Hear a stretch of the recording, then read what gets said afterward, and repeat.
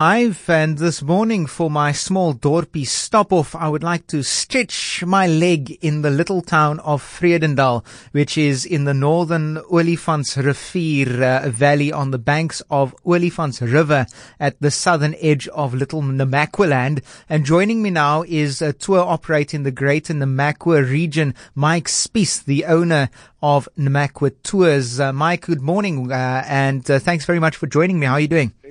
Good morning, Keenan. No, great, thanks. Yeah, it's a pleasure, man. I think that there's something in Vredendal when it comes to names, because my dad's name is Michael, Mike as well, and you are Mike. What a coincidence, man.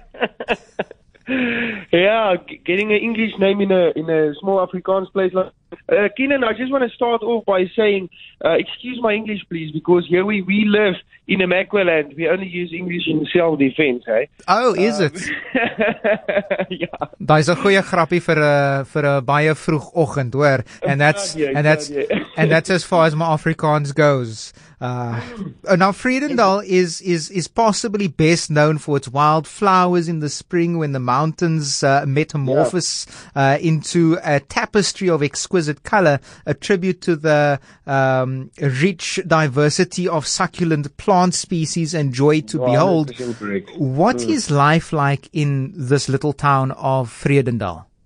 Well, Keenan, to be honest with you, Vredendal wasn't always the big town in the region. It was actually started off as a farm, and when the Olifants River irrigation system reached Vredendal, it just boomed into the main hub that it is today.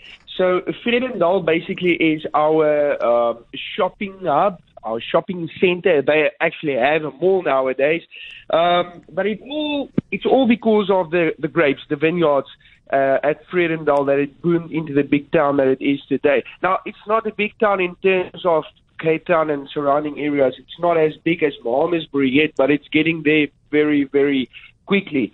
So Vredendal is best known for its wine.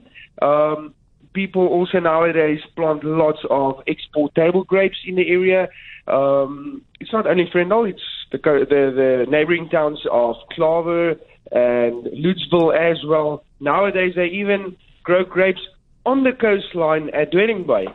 So that's what Vredendal became, and many of the people, or a lot of the people in the neighboring towns also work in Vredendal because of this big town that it grew to be today. So you've got people working there that stay in Van Reinsdorp, Klaver, Lutzville, and that commute or travel to Vredendal every single day to go to work. But the area, as you said, is well known for its wildflowers, and that's where the neighboring towns and the neighboring areas around Vredendal comes in. So a lot of people come here normally August and September. That's the busiest time of the year to come and see the wildflowers. And one thing that people tend to think is that we've only got daisies, the Namakwaland daisies, and it's not the case at all. You mentioned the succulents of the Knagsvlakte. And there's more than 3,500 different species of flowers that bloom in Namakwaland every year.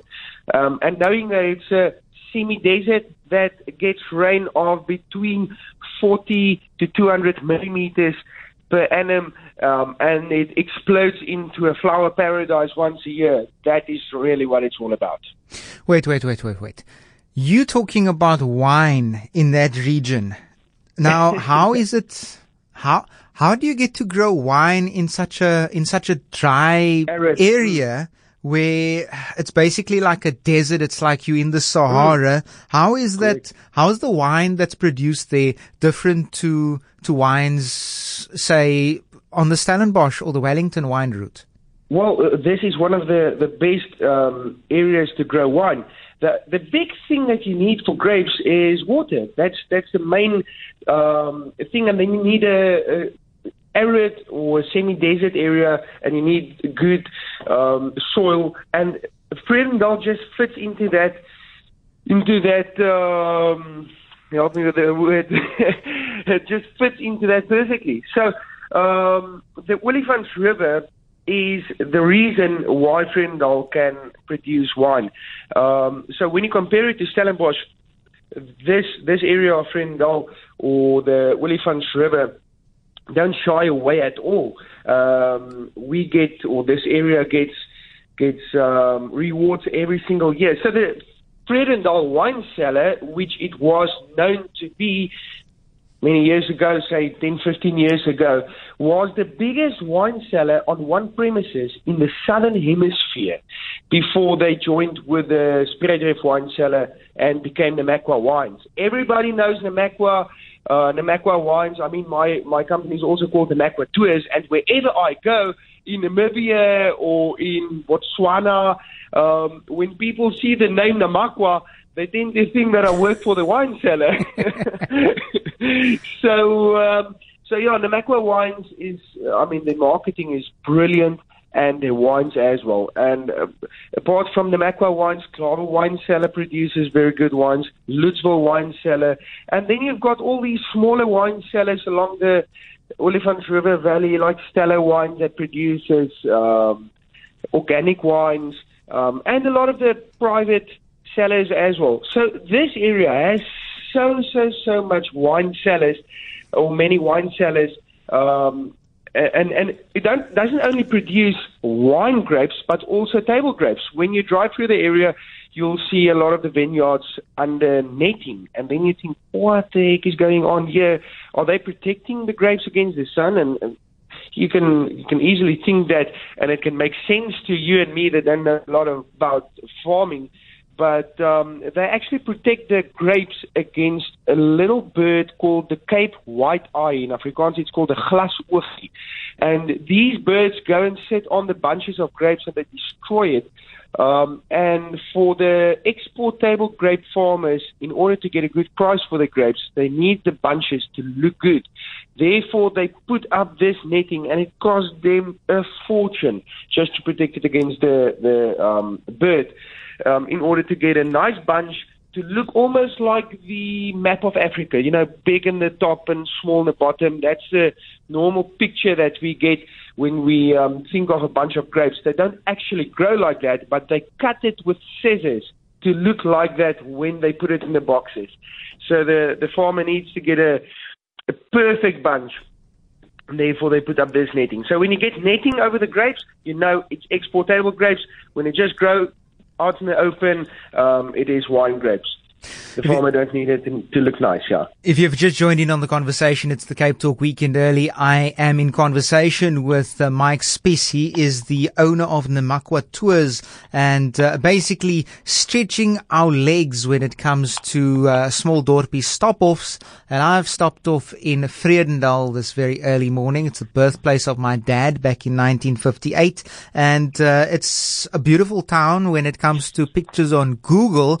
But Mike, you still have to convince me in the sense of, should I come there? Because now we're talking about wines. Okay, like wine tastings, all right, but I'm not a drinker. I'll rather buy a 6-pack of milkshake, Sterry Stumpy or something like that, than to buy the box of Namaqua or something like that. Now, when it comes to tourism in the region, talk to me a little bit about that, and also the Weskus hospitality. Oh, yeah.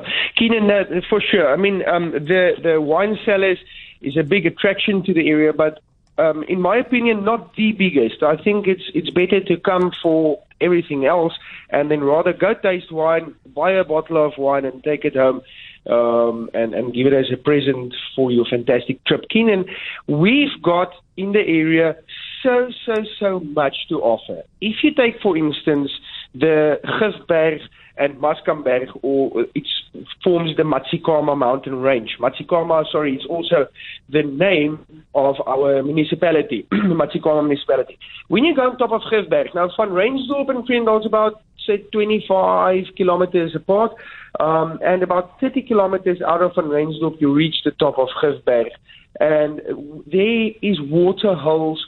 I'm going to try and explain it to you, but it's a horizontal rock, and then a big hole formed in this rock, and it's in a stream. So you've got this waterfall coming through a hole. It looks like a cave.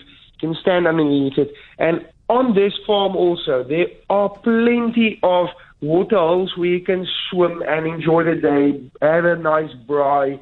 and just enjoy the fantastic rock art and nature.